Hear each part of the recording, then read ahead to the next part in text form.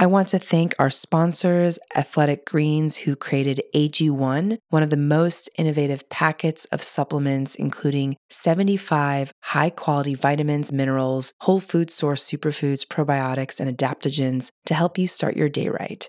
These ingredients support your gut health, your nervous system, your immune system, your energy, recovery, focus, and aging. I personally started using Athletic Greens and love the way I feel in the morning after I drink it. And I no longer have energy crashes throughout the day. And the best part is that it's delicious. The founder of Athletic Greens created AG1 because he experienced a ton of gut health and ended up on a complicated and expensive supplement routine to recover. Right now, it's time to reclaim your health and arm your immune system with convenient daily nutrition. It's just one scoop in a cup of water every day. That's it. No need for a million different pills and supplements to look out for your health.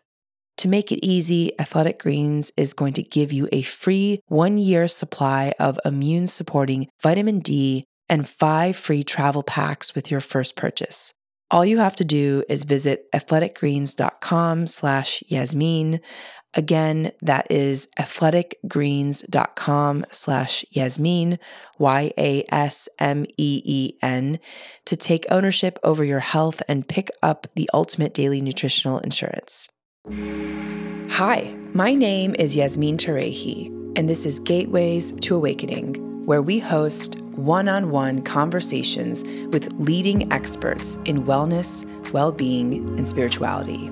Today's episode is about inner voice versus mind chatter and creating your own reality with Adriana Reed. I had the pleasure of meeting Adriana at Rancho La Puerta a couple weeks ago and just fell in love with her workshop and her work. Her area of expertise focuses on public and human relations through human development, and due to her integrative career path in international relations as a diplomat of her country for over 10 years and her master's degree in education, specializing in counseling, she's acquired a great social sensitivity and spirit of service, allowing her to expand her capacity for action, synthesis, and analysis in political, economic, and social integration processes, coming to one conclusion: that there is a gap between our personal development, who we are as human beings, and our roles and functions, what we do in order to get or have what we think we need.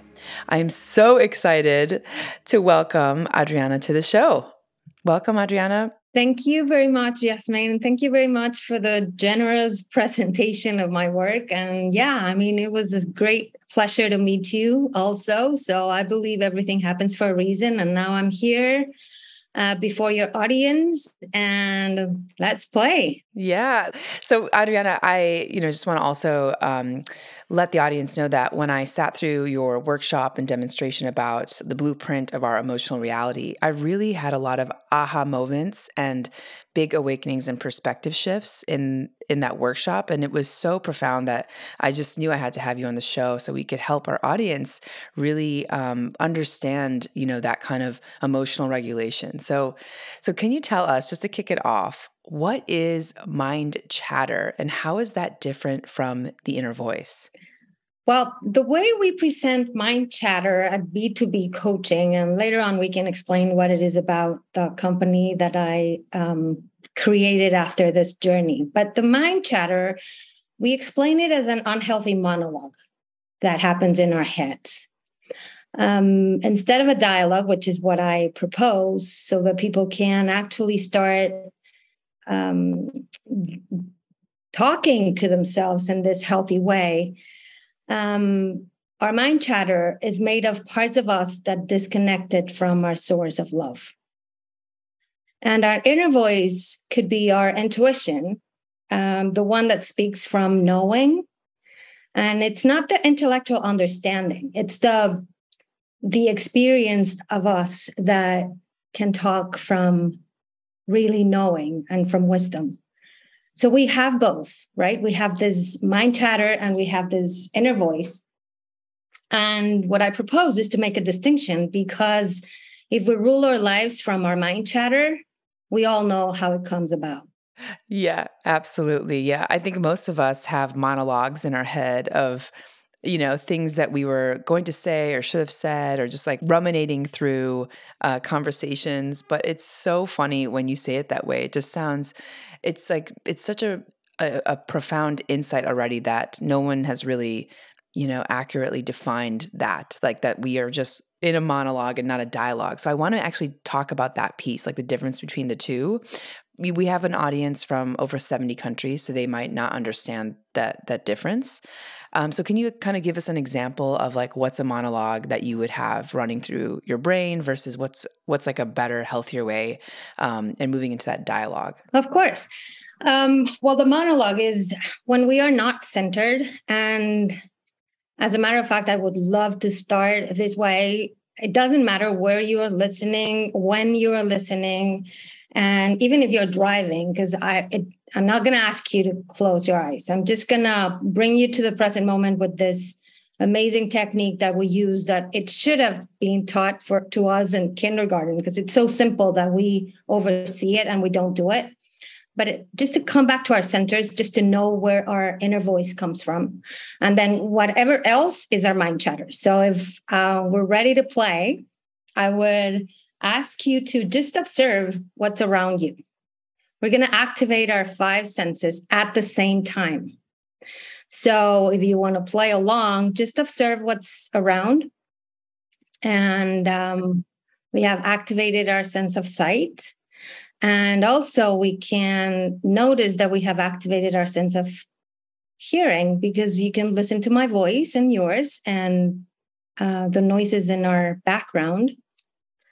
And we can also feel our sense of touch by, wherever we are and what we're holding, and our body sitting on a chair. And also taste, whatever we had last, like a sip of coffee or anything, like maybe I just brushed my teeth or anything in my taste, and smell. And by activating our 5 senses at the same time, just try to worry about anything. There's no space. Yeah, there's no space for worry because you're paying attention to what's around you, and that's really wonderful. Because I thought I was present until I just did the 5 senses activation, and just realized, yeah, I think like how many of us do really sit and feel into our taste, or are looking around the room, kind of observing the room, or making this like spatial reference. Yeah, it's a very powerful move, Adriana. I love that. So if you come back to your center, this is you, right? This is from where you make decisions. Other than that, we're probably reacting to anything or any thought that we have. It's in our subconscious. It works as a recording. It records everything since conception. So every experience, every thought, it's in there. We need to develop a way to come back to our centers and to know that we could become the observer of everything that comes up from this place.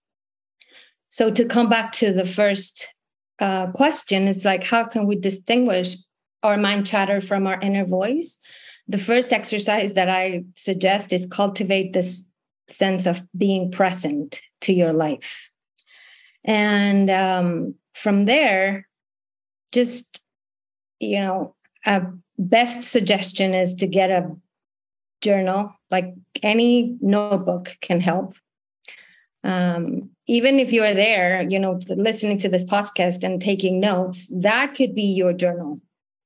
It's question your thoughts, start noticing that sometimes you do have a monologue, but if you come back to your center, you can start questioning from that space, and then it becomes a dialogue. So is that how you also make decisions? Like you have to kind of be in a present space and really activate these senses, and then you start making decisions? Because I imagine that, that's probably a more powerful way to sort of choose what you want to do in your life. Yeah. I mean, something that I really teach at that seminar, and when I do workshops at workplaces and individuals with their emotional boot camps is we have to learn to know ourselves, because we know ourselves from what we get around us, from the responses that people have around us. There's a lot of people worried about what other people think, and we give a little space to who we are. And you were reading that on your generous presentation. I really came about that we need to bridge the gap between our personal development, who we are as human beings, who we are being, and what we do. Because we are trained since we were very, very little. We were programmed to do stuff in order to get, or in order to receive, or in order to get validation, approval. So it's the first thing I invite people is to, go in this journey of self-knowledge. Who am I really? Yeah. Powerful. And Adriana, how are our feeling level decisions stored in our subconscious? Can you sort of walk through that and some of the ways that our mind chatter kind of owns our reality or takes over our reality? And how does it get stored in our subconscious too? I can start by explaining something. And once again, I will love for your listeners to imagine, right? So we are in a 5-star womb service when we are in our mom's tummy. We were all born from a mom, right? Regardless of the experiences that we had later, just imagine yourself as a baby, right? As, from conception to 9 months, if you're not premature like me, but just play around, just imagine. So every need is met instantaneously. We have the perfect temperature. We have the perfect nutrition. We don't know we are crumpled up in this little space, so we don't have any way to compare, and we are not conscious about what's going on. But what I mean by feeling level decisions is just imagine what you felt when the day you were born, if it's like a normal pregnancy, mom and dad are celebrating that you're born. In the majority of cases, it's generally speaking. But this baby, we are detached from source. We are detached from something missing, right? So everything starts in a way of making decisions about our feelings. We are not conscious about them, but it feels scary to be separated. It feels scary to feel abandonment. And speaking of which, this is the best way to explain why we all share as human beings this wound, this abandonment wound. And from Lisa Bourbeau work, which is something I base my work to also, it's the 5 wounds that we all share, which will be betrayal, abandonment, lack of justice, humiliation, and rejection. This abandonment wound is the first one and the best way to explain that we all share this fear of being left alone and this fear of being not seen, which you can see of around the world is when you don't see people, when people don't feel seen, they start acting out. So we come back to what I need from myself, this love and appreciation and validation. We rarely give it to ourselves, and we're looking for it out there. So nobody will know you better than you.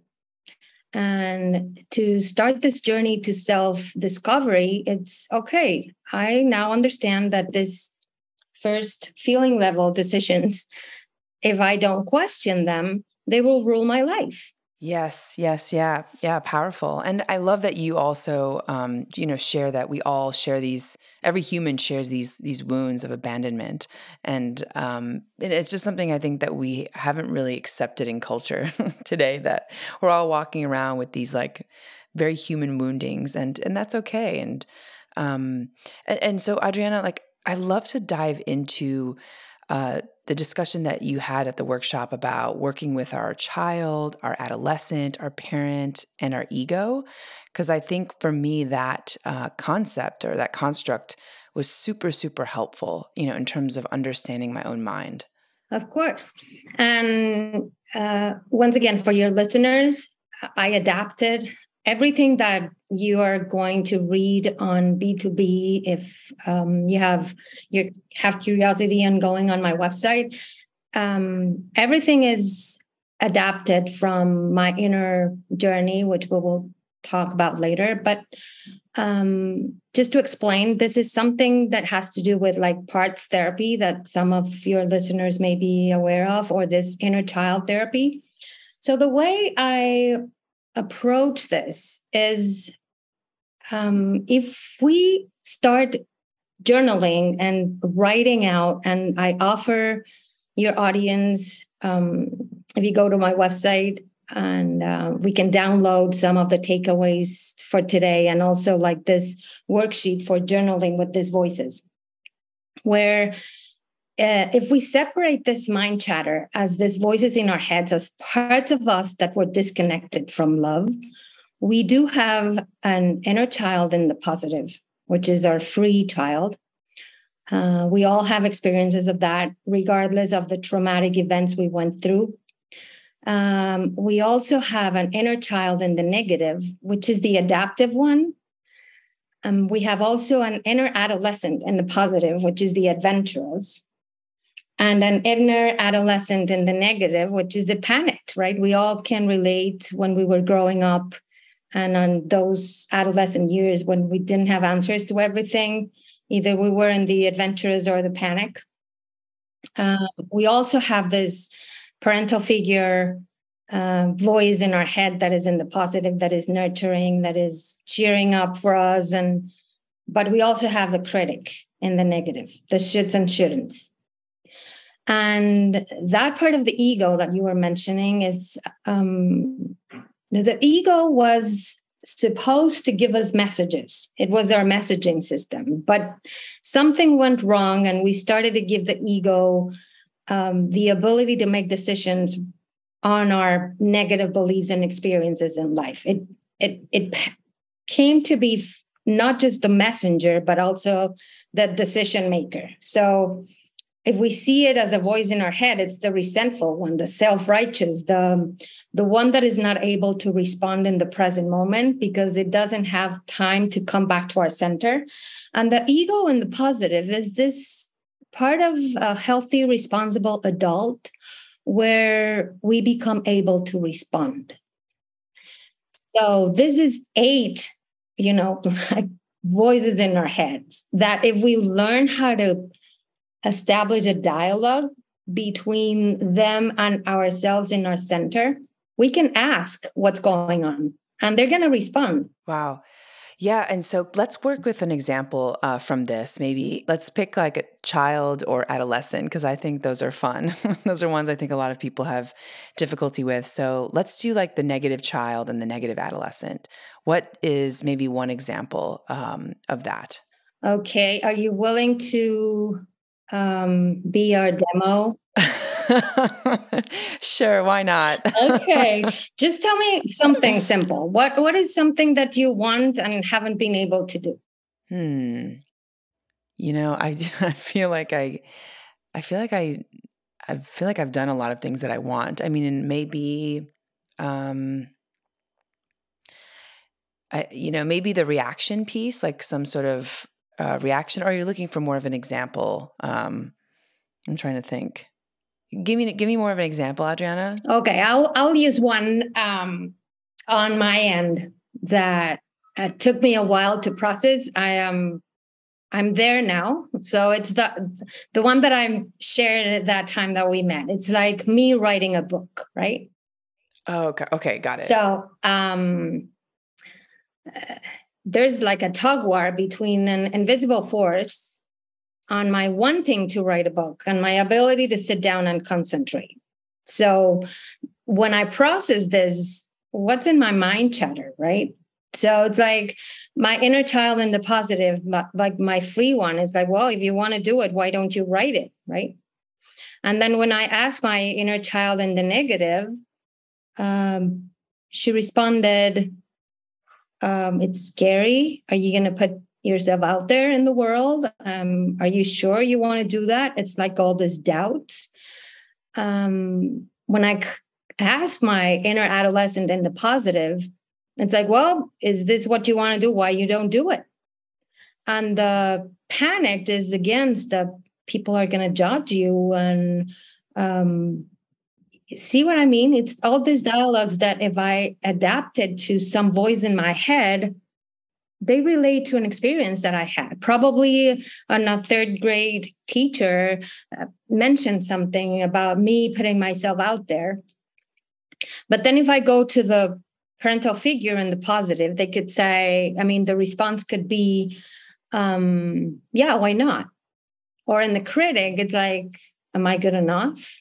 Do I know enough?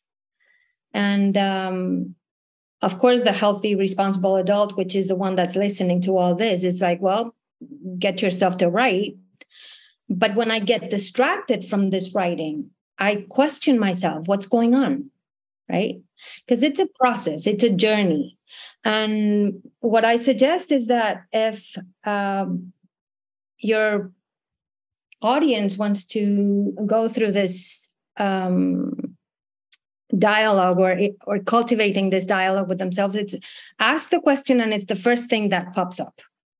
The first thing that if you're asking this part of you as your inner child in the negative, it's like, okay, what's going on there? And the first thing that comes up, just register it. And I suggest journaling because our mind goes a lot faster than our writing.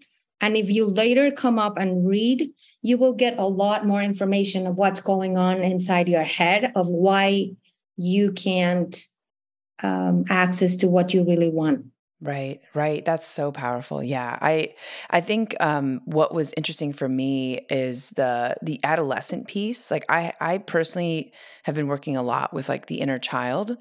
I had never really heard the inner adolescent, the piece that I think a lot of people struggle with and a lot of people, haven't really sorted out. And something that sticks out to me is I believe, if I can recall correctly, it's now been a while since I was at the ranch with you, but that the adolescent negative was all about the martyr.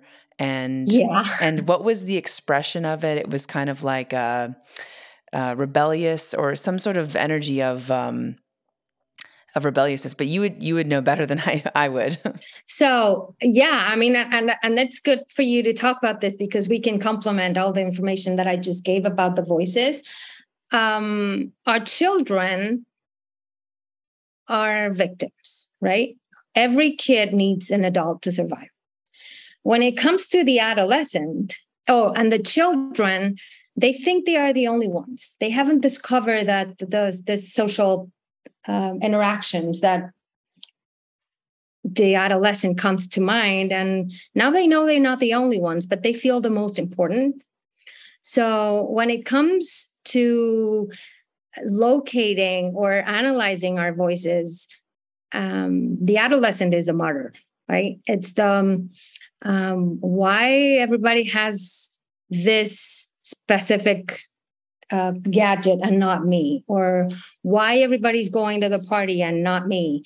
So it's all the suffering part of getting themselves on the short end of the stick and complaining about it. So then it starts to be a self-righteous thing. When we listen to that, even when we fight with, or we have arguments with our kids, for those of you who have them, even when we have arguments with some colleagues or spouses, anything, we can, if we allow ourselves to really dive deep into this journey of self-discovery, we know that it's not our healthy adult in that argument. It is either it is either our adolescent in the martyrhood, or our child in the victimhood, or in this parental shoulds and shouldn't.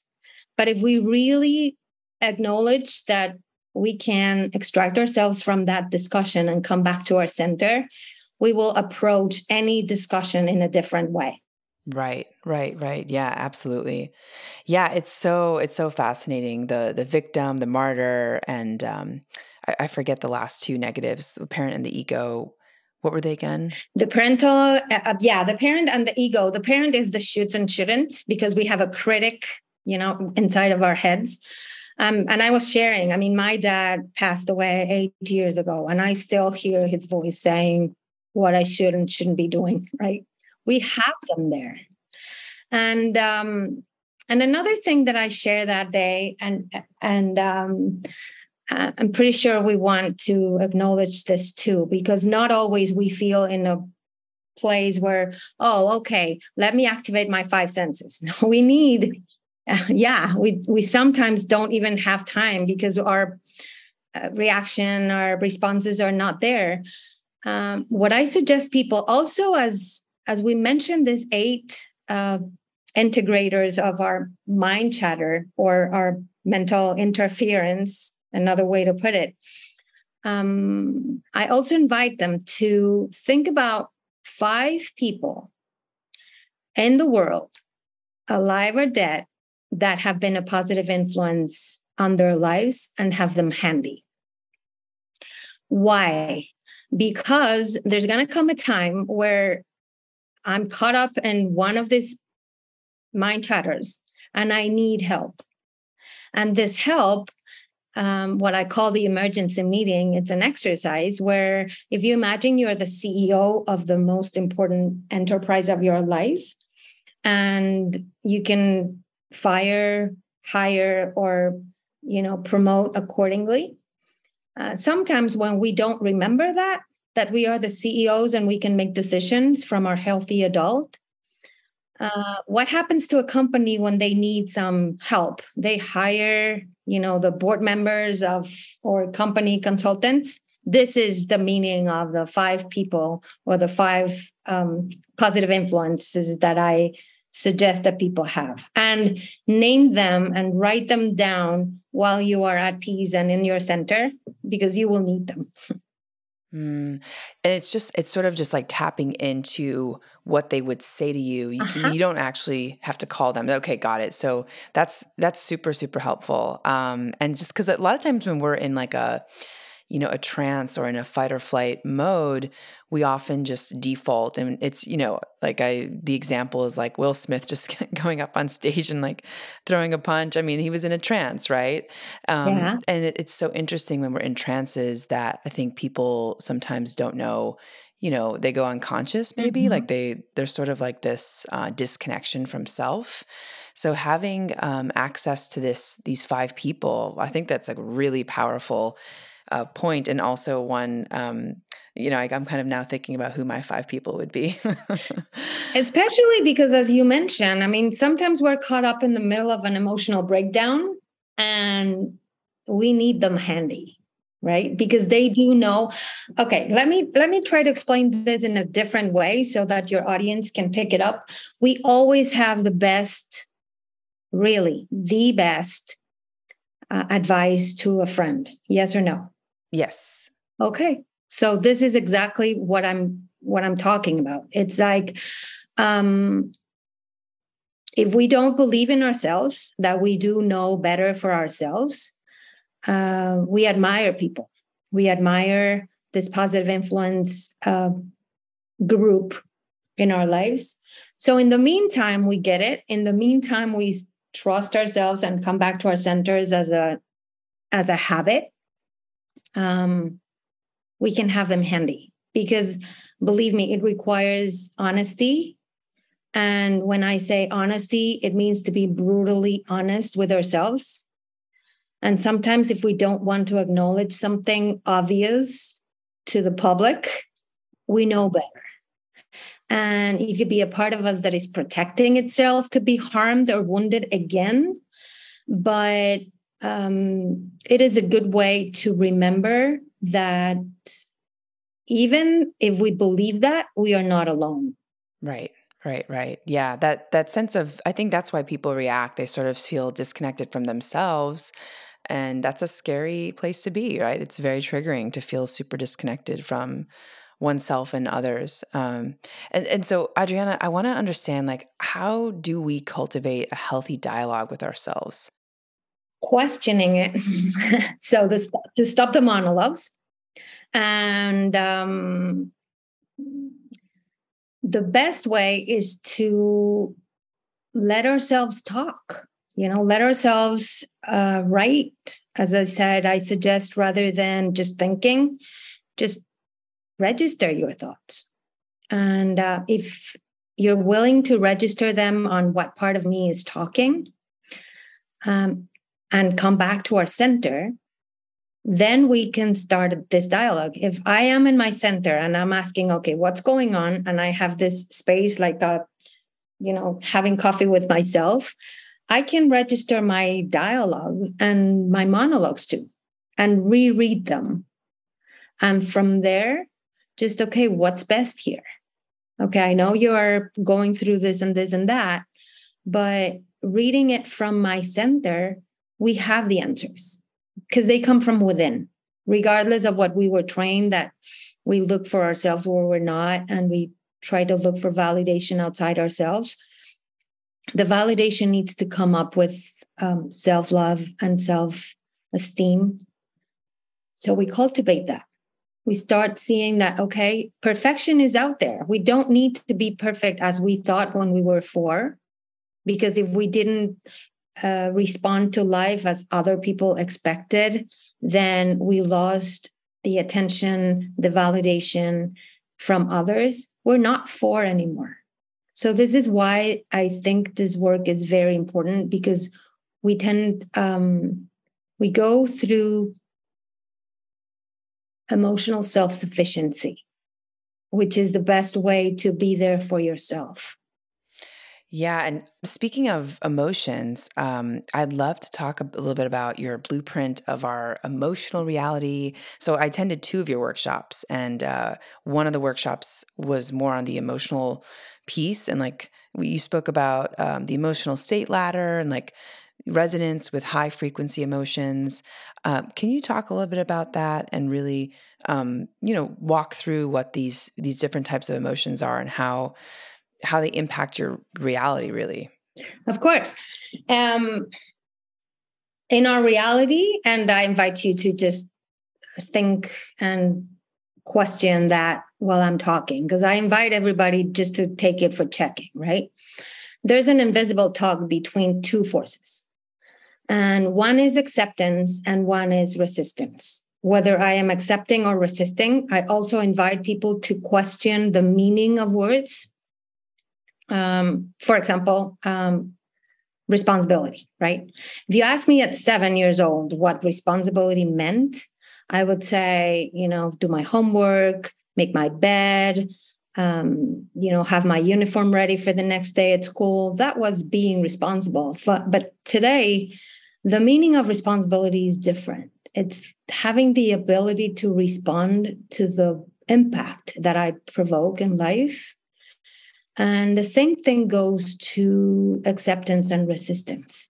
If we question the meaning, acceptance doesn't mean that we have to agree with something. It doesn't mean we like it or that we have to like it. It means being okay with what is and choosing it as a starting point with no intent to control it. So this will allow ourselves to see clearly without judgment to what is, right? And the resistance, which is the other force, we tend to see resistance as a bad thing, but I invite you to look at it in a different way today. It's not a bad thing. It is a set of beliefs or thoughts or identities or even emotions or aspects of you that made a decision that was useful in the past. So these parts of us, our inner adolescent in this adaptive mode, made a decision that something was scary. So to protect herself, right? So this resistance, sometimes it is there and it was put there by you to prevent you from ending up in situations that you previously thought were painful. dangerous or unsafe. So our responsibility today is to revise those thoughts, identities, emotions, beliefs, and agreements that we came to when we were very little or younger, because we could still live our lives from those. Fascinating. So even like something like, opening our hearts is scary, right? Because when we were a kid, like maybe something happened, or when we were an adolescent, something happened is kind of an example. Yeah. Those are the feeling levels, right? Because sometimes people think that talking therapy will make it work. And I can get feedback from psychologists here, but some of those feeling level decisions were installed in our softwares or in our programming or in our subconscious at the feeling level. So there are no words to explain the abandonment in the wound when I was born, right? I can put words to my fears, because one other thing that I like to explain about emotions, it's an emotion. It's not good or bad as we learned it when we were growing up. It is a messaging system. It is a container between my thoughts and my responses to those thoughts or the feelings that I have. So if I question my emotions from that point, I can be an observer. What's going on in my body? This hole in my stomach when I am anxious. If I, instead of eating or smoking or drinking, I stop and say, hey, this is a thought and a feeling. What is the thought? What is the recurrent thought on this emotion that I have? And sometimes it could be a projection of a possible negative outcome into the future, which is anxiety. And sometimes it could be the anger or the reactivity of an unmet expectation. Or sometimes it could be a remember or a memory of a traumatic event in my past. But to come to the understanding that I'm not 4, 10, 15, or 18 anymore, that gives me power, but not in the power over someone, but power in the I can do something about it. So does that make sense? Yes. And I think like pausing to ask what is a thought, what is a feeling, is a really powerful exercise, because I think what most people go through is that they go on this monologue journey that takes them, down some road. So I think pausing it seems like you have to practice this or have like extreme self-awareness to be able to kind of stop yourself before you go down these roads. How long did it take you to kind of create this process and really live it and be it? Thank you for this question, because it gives me the opportunity to honor my teachers once again. I always take advantage of the possibility to thank them, because think of it this way. Everything we know, we learned it from someone, whether in an experiential way at the feeling level or in a teacher-student environment. So in this case, B2B coaching came through me. It's like through my life journey and experiences through resilience, pain, hurt. So, a little bit about my story so people could relate that if I could make it, anybody can make it, right? I was, overprotective by my parents. Like, I was born in a very conservative, I describe it as a bubble. But in my bubble, there were 2 brothers of mine that were troubled. They were not good at school, so they got all the attention. So I became an overachiever because I was looking for this attention. So you name it, I was member of every single sport, and I got medals, and I was, studying at school, and I became the best of everything, because I thought that I was going to get attention that way, and I didn't, right? So I met, long story short, I met my ex-husband in church, where I thought it was going to be a guarantee. It wasn't, right? And And I married with him because of the role play. I learned from my parents that we're like an amazing couple. And I learned how to act and how to react in a world as I learned it from my mom. So I didn't notice red flags. I didn't notice anything. And I thought it was a guarantee because I met him at church. So it was a very, abusive relationship. And we had a premature baby. Our middle child was premature. And the diagnosis at 2 days old was he's probably not going to walk. He's probably not going to control his sphincters. So I started learning alternative medicine because I didn't swallow that diagnosis from the doctor. But alternative medicine and a very conservative and overprotective environment, that's a clash of thoughts with my upbringing. So it was also me against what should be and shouldn't be.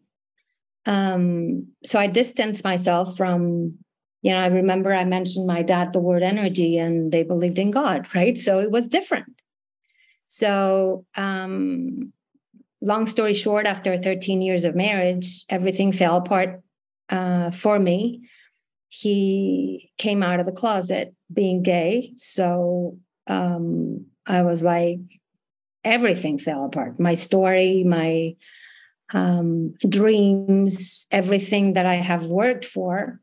And he was a politician. He was not very fond of letting me do what I wanted because, and I mentioned in those workshops, I really thank him. He's my teacher as well, because if it hadn't been for that and for his own story of suffering, I would still be there, right? And who knows, maybe the way I was raised, I would have shut down and don't say anything. And so it's the resilience and it's the pain and it's the hurt, but it's also the grit of we're more than just a background of beliefs and conditioning, and this must serve someone. So the fight between us got really crazy because he was, as I mentioned, a politician. So he had, there was a lot of corruption in my country. So there was no justice. So he took everything. So I moved to San Diego with my 3 kids at that time, 7, 9, and 11.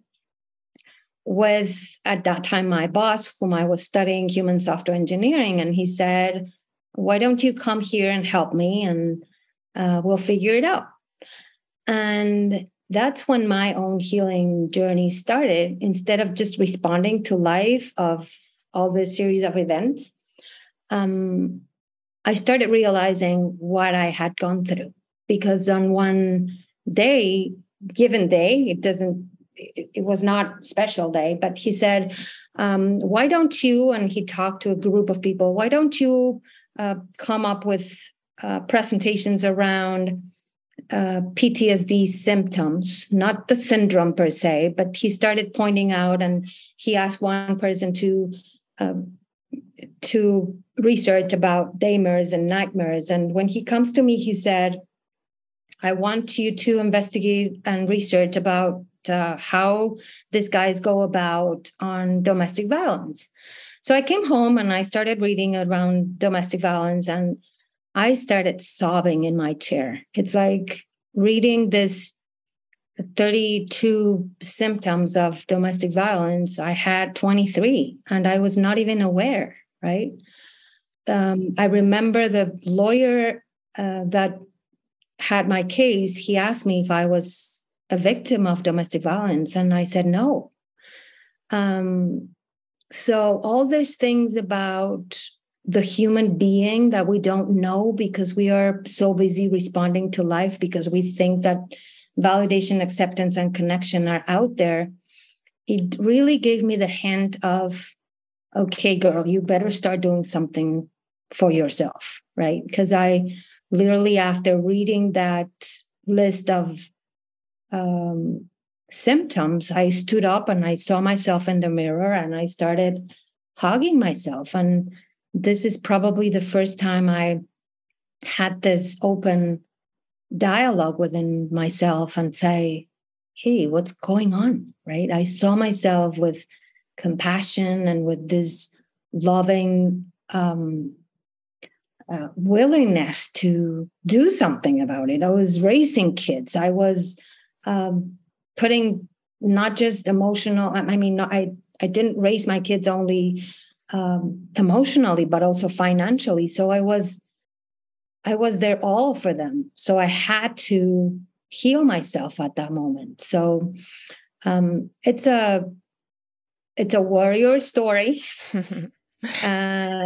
but it gave me all these opportunities to meet people, to read about stuff, to integrate it now today in a way that I know it helps people, and I know it's a self-discovery journey. Otherwise, we're just patching, right? I love that. I love your resiliency, Adriana. Thank you so much for sharing that story and for sharing your vulnerability.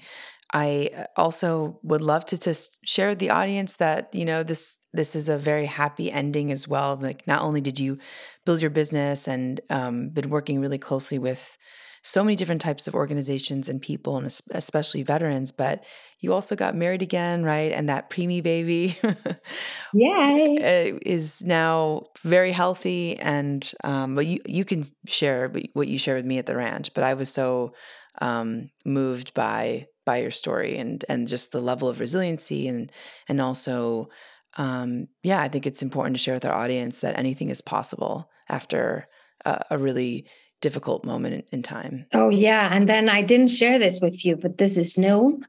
The premature baby that was not going to walk and control his sphincters, he is a graduate from San Diego State as an accountant. He's on one exam out from getting his CPA, and he ran the rock and roll marathon last week here in San Diego, and he finished it. And very proud of him. And, it's anything is possible, really, anything.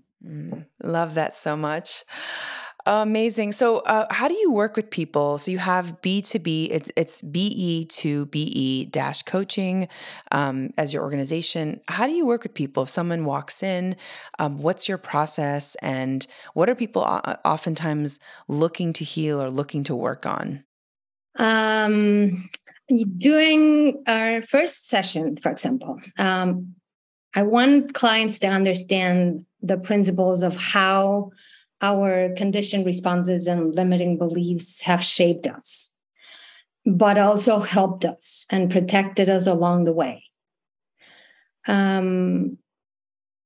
This could also be unconsciously blocking the way for us to achieve our dreams and our desires. So the best thing to have a new client and a new client understanding what we do is, because sometimes they come through word of mouth and sometimes through my blogs and magazines or broadcast interviews. But I start by explaining them the matrix of knowledge and why, although we are wired to handle our emotions and our capacity to feel, we do have it, but it's underdeveloped. Nobody taught us how to use it. Nobody taught us how to feel.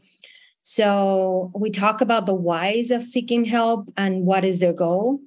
And then we start by what I offer, what's my program's name. It's an emotional boot camp, which is a 12-session program. But for those who have gone through the program, which is a training program, I offer them a timeline session. Like, for example, they are facing this blockage on something. They are switching gears. They are changing jobs. And the model, the B2B coaching model, we decode the negative belief or the blockages. We process them with this inner dialogue, and we realize who's talking and who's leading in our mind chatter. We recode it and we reconnect to the love that we are. So It sounds simple, but once people go through this boot camp, which is a training, they learn all these things that we have been talking about. And I'm what I would say is I teach them how to be their own coaches, because this is an underdeveloped capacity to feel, but we do have it. So with this spiral techniques that I think that we used some of them when you were there at the ranch, and I call them spiral model techniques because it refers to a set of techniques gathered and perfectioned along the way to work as tools, just as the one that we used at the beginning with our presence, just activate our five senses and be present. We can enhance or develop our ability to move the energy stored in our bodies. So this is why I call them spiral, because when we are depressed, we are spiral down. And when we are super excited and loving, we are spiral up. And you were mentioning that on the second workshop that you got the opportunity to be there. It's like how our emotions are ranked also in energetic vibrational levels. And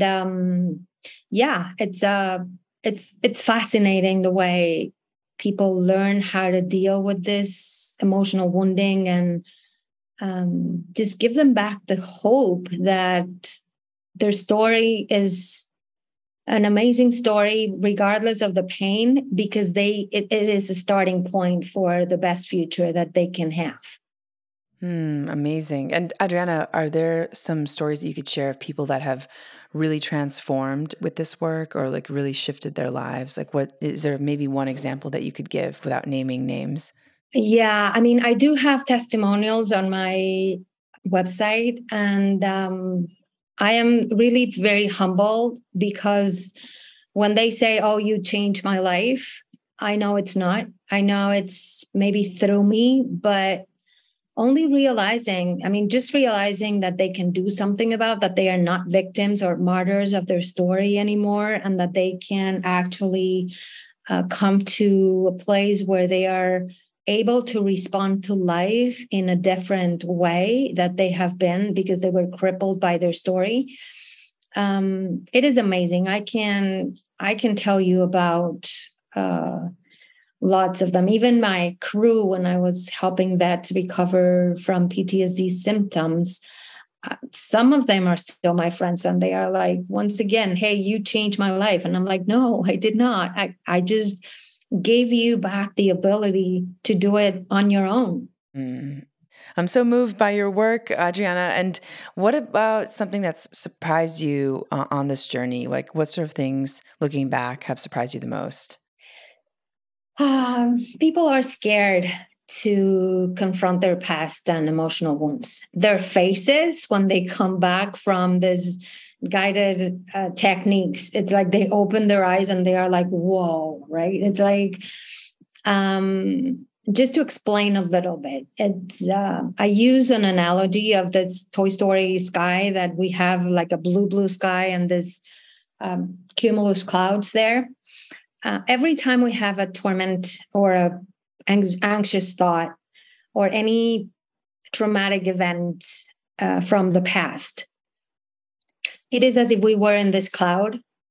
And when we come back to our center on this, activating our five senses, it is as if we were in the blue sky. So just doesn't matter. And the way I explain these examples, it's because I explained to you that we have the capacity to feel, but our emotional being has like 4 years old. So the why I explain like so simple examples is for our minds to make sense of what I'm saying. So to guide people through the energy blockage of a traumatic event or an anxious period in their lives, it's to extract themselves from the cloud that they are living in, bring them back to the blue sky. So this surprise is the aha moments that they get when they open their eyes after 15 minutes of guiding them through these exercises and having them see for themselves. It's amazing.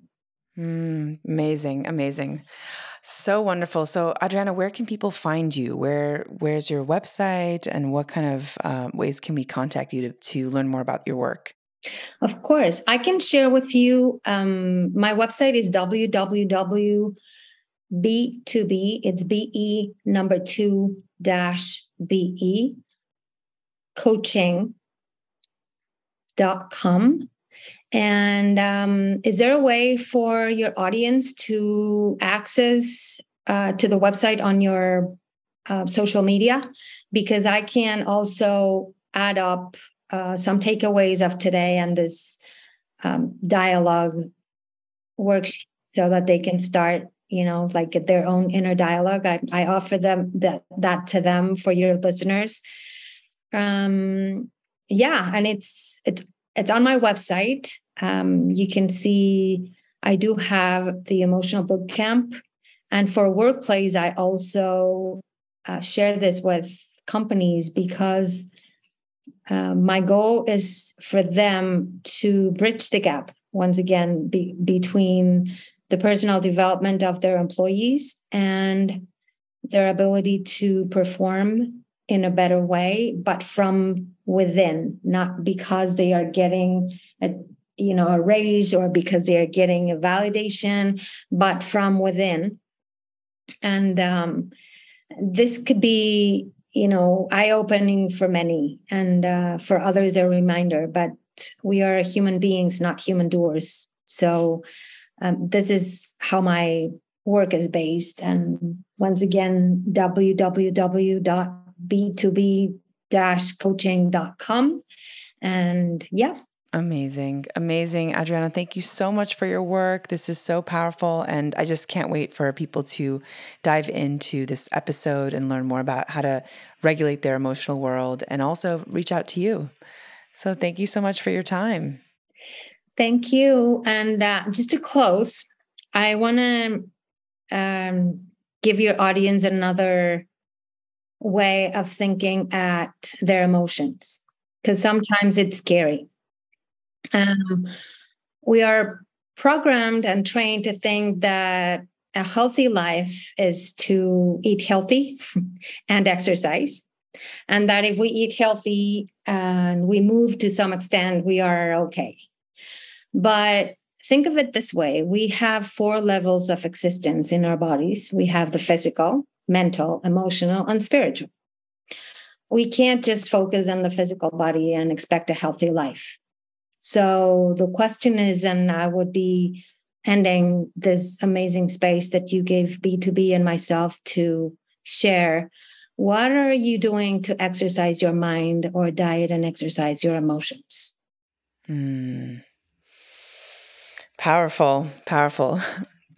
Thank you so much, Adriana. What a beautiful inquiry for us to be sitting with and thinking about, especially as we move through our life, perhaps quite unconsciously. So thank you for your work. So thank you to our audience. Thanks for joining and for listening. In this episode, we learned about inner voice versus mind chatter and creating your own reality with Adriana Reed. And you can tune in to Gateways to Awakening, where we host one-on-one conversations with leading experts in wellness, well-being, and spirituality. Thanks again.